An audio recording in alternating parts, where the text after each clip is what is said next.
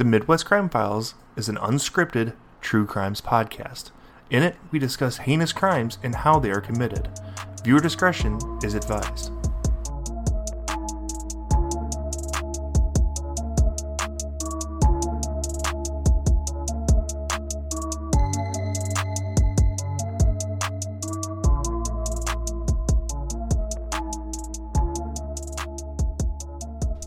Welcome to the Midwest Crime Files. I'm your host, Gina. And I'm Chris. We're here to tell you the stories of small towns and And the heinous crimes that changed them forever. So this is our second episode this week, but we needed to make up for our hiatus. So We feel bad. here we are. This week's story is the Kansas City Predator, the victims of John Edward Robinson. So another serial killer. Awesome. Yeah. I mean, not awesome for the people, but awesome. You guys ready to jump in? You ready, Chris? Aye, aye, Captain. All right. John Edward Robinson was born December 27th, 1943 in Cicero, Illinois. John was one of 5 children born to an alcoholic father and an authoritarian mother. Sounds like a great combination. Oh, yeah. As a child, John became an Eagle Scout. He actually traveled with the Eagle Scouts to London and performed before Queen Elizabeth II. That's kind of cool. Yeah. And he even met Judy Garland and memorialized that meeting with a picture where she's kissing him on the cheek. That's kind of cool. How cool would it be to have that picture? Yeah. Of Judy Garland kissing a little boy on the cheek who grows up to be a serial killer. Right. Like, let's kind of like, well, he's not a little boy at that point. He's 18. Eagle Scouts are, that's the highest rank. So you're, Yeah, he was a teenager. But can we talk about the fact that this is like our 3rd or 4th Eagle Scout that we've seen that is a and it's not just like murderer, like serial killer. Yep. It's kind of Like- creepy, isn't it? Like maybe the Boy Scouts are teaching way too much survival training.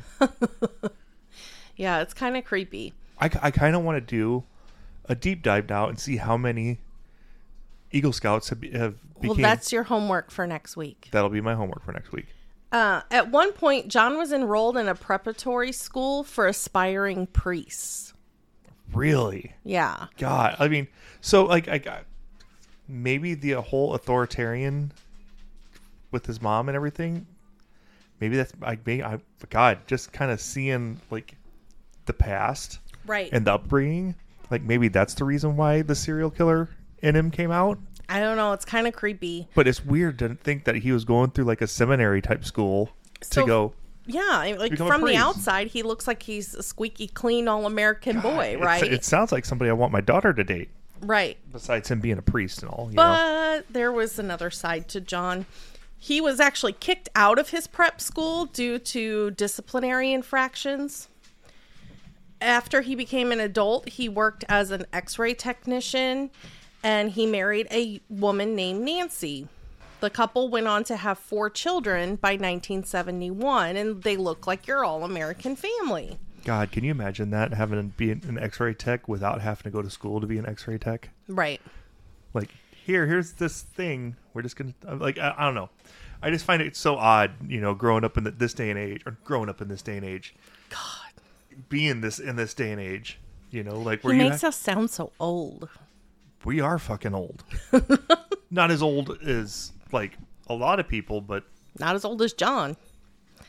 And even though he had a wife and 4 kids and what appeared to be the all-American family, he had numerous affairs. He was very charismatic. wow, Very. We went from Eagle Scout and almost a priest to just breaking all them damn commandments, huh? Yep. In 1969, he began working for Dr. Wallace Graham in Kansas City, which I think they said was Harry Truman's personal doctor. It was one of the president's personal doctors. I just don't know if I have that right. I'm sorry, I don't know the personal physicians of every U.S. president. No, I'm just trying to make sure the timeline is right. That would be about the time. I'm pretty sure it was Truman. And that was like a prestigious job, but he was a very sociable guy. And you know, Dr. Graham really liked him But he ended up losing that job. You want to guess why? Adultery? He embezzled $33,000. Holy shit. And in like the early 70s. So that's like a couple $100,000. Yeah. Or at least $100,000 in today's. Holy shit. So he was arrested. Do you want to know what his sentence was? A slap on the wrist because he was almost a priest and an Eagle Scout. 3 years probation. A slap on the wrist. Pretty much. God, okay, so I'm just going to start counting commandments that he's broken so far. So far, that's 2. John was later found to be embezzling from yet another employer, and so his probation was extended. Not sent to jail. How the probation extended. Isn't that the point of probation? It's like, hey, you got caught doing this. We're going to give you some time to think about it. Don't do it again. Right. Not be like, oh, hey, you got caught doing it again? We'll think about it some more. Yep. How much did he embezzle from this one, did it say? This one I don't have an amount for. But still, you're talking about some serious money at this point. Yeah. In 1975, he was arrested yet again. This time he was charged with securities fraud and mail fraud after forming a phony medical consulting company. And so fraud again. Wow. You just totally went off the beaten. I know I've beaten this like a dead horse already, but shit. His sentence this time, extended probation. No jail time. Are you fucking kidding me? No. How the hell do you get another extended probation time with that? Holy hell. Yeah.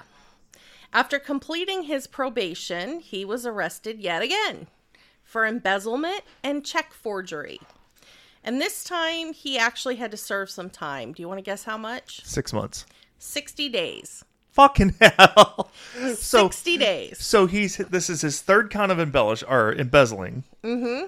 And then also the prior forgery and securities fraud. Yep. And all he's going to serve is 6 months or 60 days. Yep. Motherfucker. Yeah.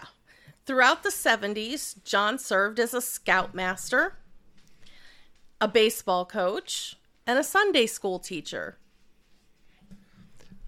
What the... Okay, whatever. Just keep it this story is going up and down so fucking much already. He was named Man of the Year by a local charitable organization, but it was later determined that he had actually forged his nomination and recommendation letters. So the whole thing was bogus. And then he threw himself a ceremony and celebration. Oh my God. You're cheating out. You're cheating to become Man of the Year. Oh my God. Yep. Chris is not okay right now. Oh my gosh. Go.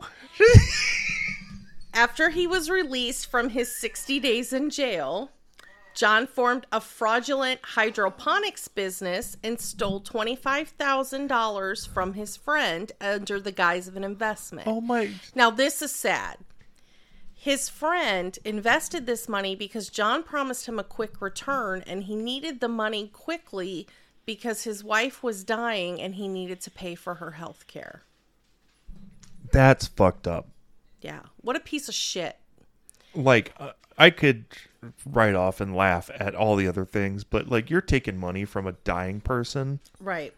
And he never saw any return on that investment. John was clearly a terrible person, but the depths of his depravity had not yet been realized. In 1984, John established 2 more fraudulent companies, and he hired 19-year-old Paula Godfrey to work for these companies. Paula told her friends and family that John was sending her away for training. They never heard from her again. Paula Godfrey was born June 19th, 1965. She was an accomplished figure skater. She had a petite frame with brown hair and brown eyes. She accepted the position with John, eager to start what she believed to be a promising career. After not hearing from Paula, though, her family filed a missing persons report. John was questioned, but denied knowing Paula's whereabouts. Several days later, her parents received a typed letter that stated she was safe, but did not want any contact with her family. At this point, the detectives concluded the investigation, believing she had left on her own free will and as an adult. Jesus Christ.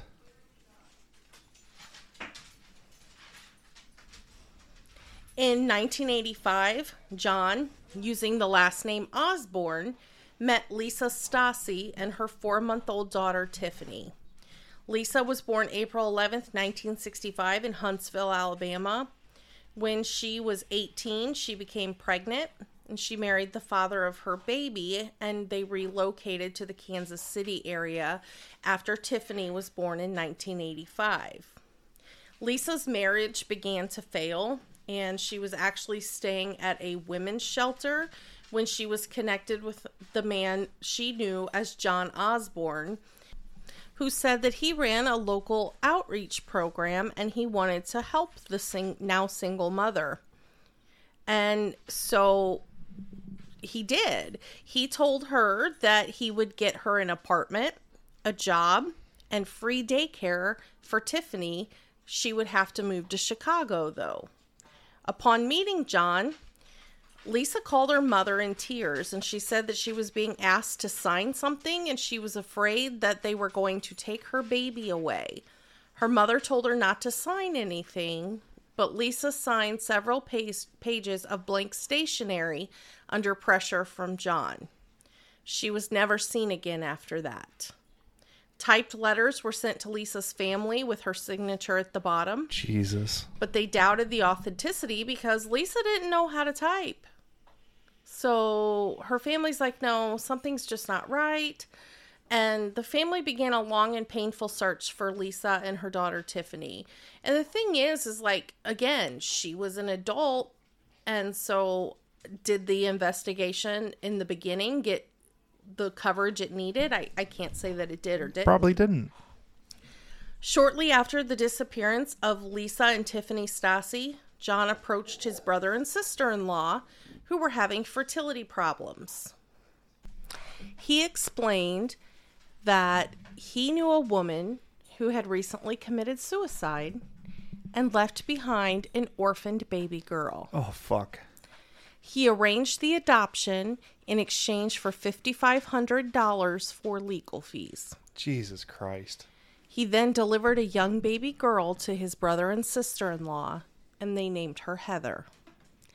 Catherine Clampett was born May 29th, 1960 in Korea. She was adopted by American parents and grew up in Texas. In 1987, Catherine left her child with family to pursue a job opportunity she had heard about in Kansas City. She was hired by John Robinson with the promise of a lucrative job that included extensive travel and a brand new wardrobe. She was never seen again. In 1987, John finally went to prison. He was convicted on multiple fraud charges and parole violations. He was sent to Western Missouri Correctional Facility to serve his sentence from 1987 to 1991. During this time, John met 49-year-old Beverly Bonner, who worked as the prison librarian and was married to the prison doctor. When John was released, Beverly quickly quit her job and left her husband and went to Kansas City with John. Jesus Christ. Right? What kind of drawing charisma does this man have? Right. She said she was going to work for him, but her family never heard from her again. However, her alimony checks were being sent to Kansas City, and someone, at least, was continuing to cash those, leading authorities to believe that she just wanted to be left with John and leave behind her old life. Jesus Christ. Which, I mean, on the surface is plausible. She Right. just up and left her job and her husband, you know. But how many women have been connected with this man already that have just been, they don't never heard from again? Right. By the early 1990s, 4 women and a baby were missing and linked to John Edward Robinson. However, there was no evidence to prove any wrongdoing.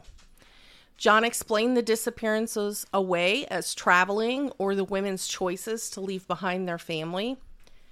Then John discovered the internet. So here we go. It's the early 90s. Their chat rooms are alive. Yeah, and alive with a bunch of weirdos. So John would later be known as the first internet serial killer, although obviously it started before then. Using the chat room name Slave Master, John was a frequent correspondent in online chat rooms geared towards the BDSM lifestyle. He sought women who enjoyed being a submissive partner, and that's where he met Sheila Faith. Sheila Faith was born February 12th, 1949 in Texas. She was the mother of a teenage daughter named Debbie. Debbie was born in 1978 and had suffered from spina bifida. Because of her medical condition, Debbie was in a wheelchair. And, medical bills, they add up quite a bit. Whenever Sheila met John, she was living in California with her daughter. John promised her a job and agreed to cover all of Debbie's medical expenses if Sheila would relocate to Kansas City. Upon her arrival, Sheila and Debbie disappeared. However, Sheila's pension checks continued to be cashed for several years. Holy fuck. Yep. In 1999, John met Isabella Lewicka in a BDSM chat room. Isabella was born April 11th, 1978 in Poland. Her family immigrated to the United States and settled in Indiana. In 1999, Isabella was a sophomore at Purdue University. She began a bondage relationship with John Robinson. She relocated to Kansas City to be closer to John. John bought her an engagement ring, although he was still married to Nancy. And they even went to the courthouse to file for a marriage license. And some people say that Isabella believed they were married. And she told her family that she was married, but she never told them her husband's name. Even a more interesting, I guess, Isabella signed a lengthy contract with John Robinson, basically agreeing to be his submissive in every single way, including over her money, her bank accounts, everything. That's taken it a little bit too far. Right? Then she disappeared. Of course. John told friends in Kansas that Isabella was deported after getting caught with marijuana.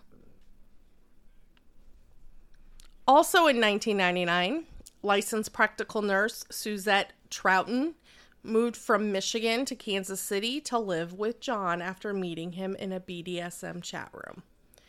She met him online and she wanted to be his submissive slave, and he promised they would travel the world together. Suzette was never seen again.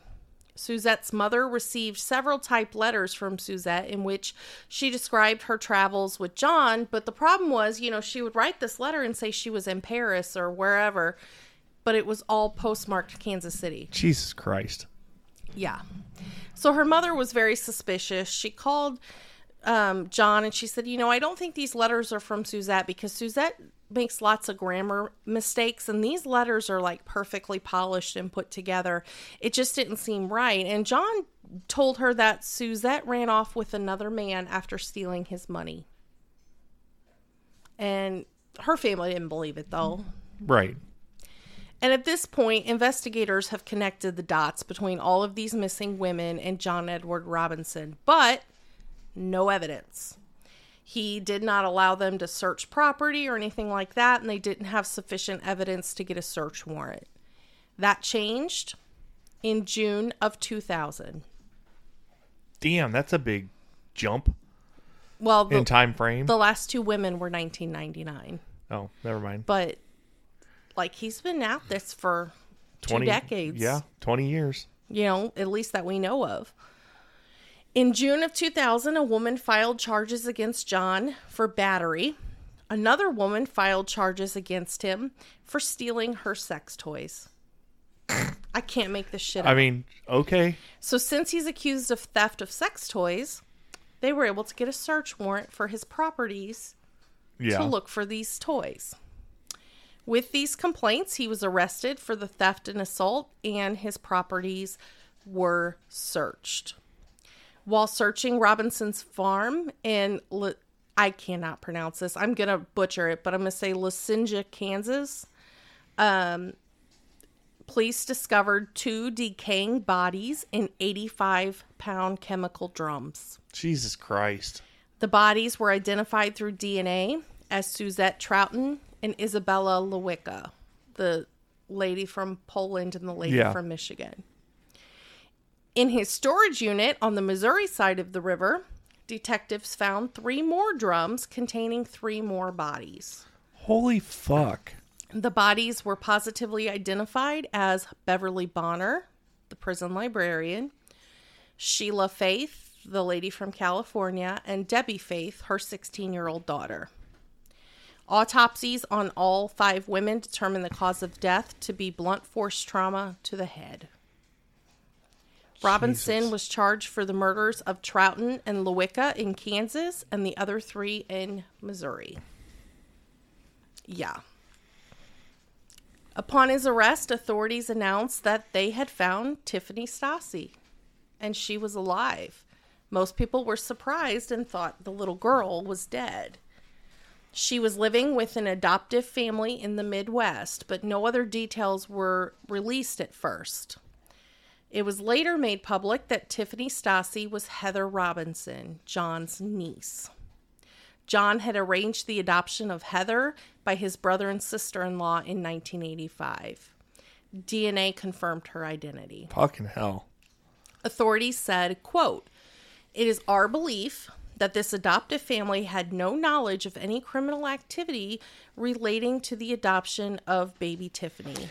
God, can you, what kind of fucking mind fuck would that be? Mm-hmm. To know that this daughter that you adopted in good faith was really the victim of kidnapping and a murder. Right. And, authorities said that the family believed they were the legal adoptive parents, although it turns out the adoption was not legal, of course. And his brother and sister-in-law were just another victim. Now, at the time, Heather, who she still goes by Heather, was 16 years old. She didn't even know she was adopted. So not only did, upon finding out your uncle is a serial killer, you're adopted, and it's not even a legal adoption because you were the child of one of your uncle's victims. Jesus Christ. That's a lot to process at 16 years old. Yeah. That'd be a mind fuck and a half. Yeah. In later interviews, Heather spoke of the man she believed to be her Uncle John. She said, quote, "He always gave me this really weird, off-putting feeling in the pit of my stomach. It's like walking down a dark alley in the middle of the night while you know someone is behind you." End quote. Jesus Christ. So her intuition told her something wasn't quite right about her uncle. With evidence of the illegal adoption of Tiffany, John was charged with the murder of Lisa Stassi, although her remains were not found. He was also charged with kidnapping. I mean, what, they've got 5 bodies at this point? 5 bodies, yep. Which, how fucked up in the head do you have to be to keep bodies in drums in a storage unit at no less? Like this is a trophy. Right. In 2002, John was found guilty on 3 counts of murder in Kansas after one of the longest trials in state history. For the murders of Suzette Troughton and Isabella Lewicka, John received the death penalty. He was not given the death penalty for Lisa Stassi because in 1985, Kansas did not have the death penalty. It had not been reinstated yet. So he was given a life sentence for the murder of Lisa Stassi. He still faced murder charges in Missouri, though, and Missouri, as we know, aggressively seeks the death penalty. John wanted a plea deal, which the prosecutor said would be contingent upon him leading authorities to the bodies of Lisa Stassi, Paula Godfrey, and Miss Clampett. John admitted to these murders, admitted that he committed them, but refused to lead authorities to their remains. I wonder why. Yeah. He's just a piece of shit. That's my opinion. I know that, but... You're going to admit to it, so... And we already know that. I mean, fucking hell.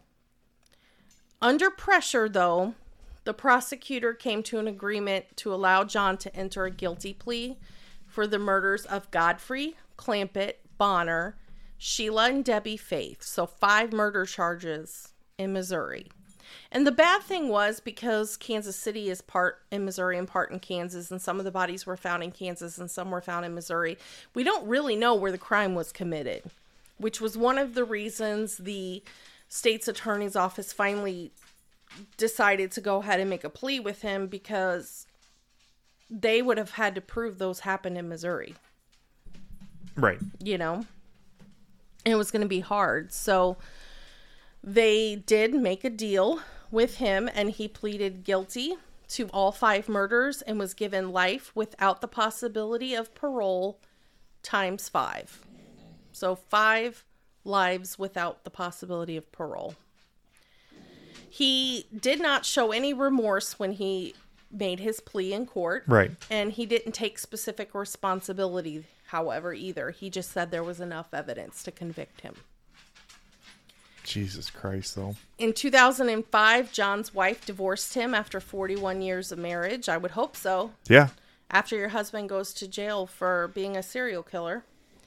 John's convictions for Lisa Stassi and Suzette Troughton were vacated by the Kansas Supreme Court in 2015.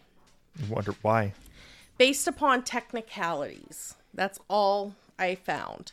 So I don't know specifically what those technicalities were, but the Supreme Court in Kansas did uphold the conviction for Isabella Lewicka and her death sentence for that crime. And they said that was one of the rare times that the Kansas Supreme Court upheld a death sentence. So he remains on death row at the El Dorado Correctional Facility in Kansas, although he's continuing to appeal his death sentence and conviction.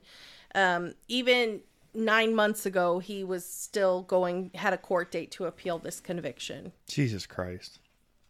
If for some reason he ever is able to get released, he will face 5 life sentences in Missouri. So, I mean, he's never going to be free. Right. I just hope Kansas actually gets to go forward with the execution. Yeah. I mean, I guess I do. I don't know. You know how I feel about the death penalty. I go back and forth. But I wouldn't be sad. Nope. And this is one of those ones where I'm pretty sure he deserves it. And the problem is there's a lot of gaps in his, 30, 40 years that he's been an adult, where authorities believe there's probably more victims than we even know about. Right. These are just the ones we know. Heather, like I said, she was only 16 when her true identity was revealed. She remained with her adoptive family afterwards. And she said, she remembers her mom and dad being distraught because, first of all, they feared they were going to go to prison because of the illegal adoption, even though they didn't know about it. Right. They were afraid there would be legal consequences for them. And second, they were afraid that her biological family would take her away. And they were petrified. Yeah. Her biological grandmother did form a relationship with her, but said that she was not going to pursue any kind of custody because, they didn't have anything to do with the murder, and they had been raising her in a healthy, happy home for 16 years. Right. And I commend the grandma for doing that, realizing that though the tragedy is shitty, and the situation is shitty, at least they're taking care of her. Right. And this is the only home she's ever known. And they were, by all accounts, good parents. Right. Build that relationship and everything. But, I commend her for that.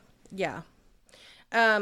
Heather's biological father, I don't have a lot of the details, but he also wanted a relationship, and Heather declined to have that relationship with him. And I think it's probably because, I don't know, this is a speculation, but her mom was at a shelter for women whenever she met John Robinson. So my thought process on this is he probably isn't the best guy. Right. There probably wasn't a good relationship to begin with. Right. After she turned 18, Heather asked her adoptive parents to legally adopt her, and they did. So she is the daughter of John's brother and sister-in-law now, legally and officially. That's good. She remains committed to finding her biological mother's remains and putting her to rest. That's so sweet and sad. Like, and all it would take is him to just say, "Hey, this is where they're at." Yep, he just won't do it. Because he's that big of a piece of shit. Fuck. So, yeah, this is kind of a screwed up serial killer. Yeah. I mean, they're all screwed up, but I don't know. The whole thing, like, how do you see this baby, even if they're not that close? There's pictures of them on holidays, though.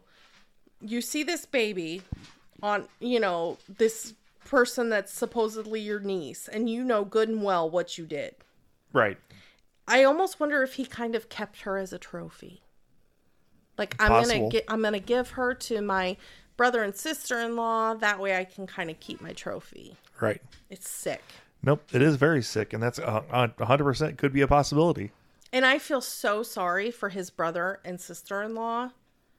Like, they wanted a baby so bad. They thought they had one. They raised her till she was 6. They do. But I mean, they raised her till she was 16 and then find out not only is she not legally theirs, but she's also the daughter of a victim that your brother killed. Right. So technically she's a kidnapping victim whose mother was murdered by your brother. Like, holy smokes. That's like the story inside the story that made me interested in this case. Yeah. So, this was the story of the Kansas City Predator. That name pretty much is self-explanatory. Yep. I think he cashed all these women's checks and pensions and stuff. Oh, most definitely. I think it was financial greed as well as he's just sick. I think Leia's trying to tell us we're about done for today. Yeah. This story, I hope you guys really enjoyed it. You can see the pictures. I have pictures of most of the victims and a few pictures of John on our blog at www.themidwestcrimefiles.com. Make sure you like and follow us on Facebook. And we will have a Patreon episode coming soon for you guys. Yep. And until then, we will see you guys later. Bye.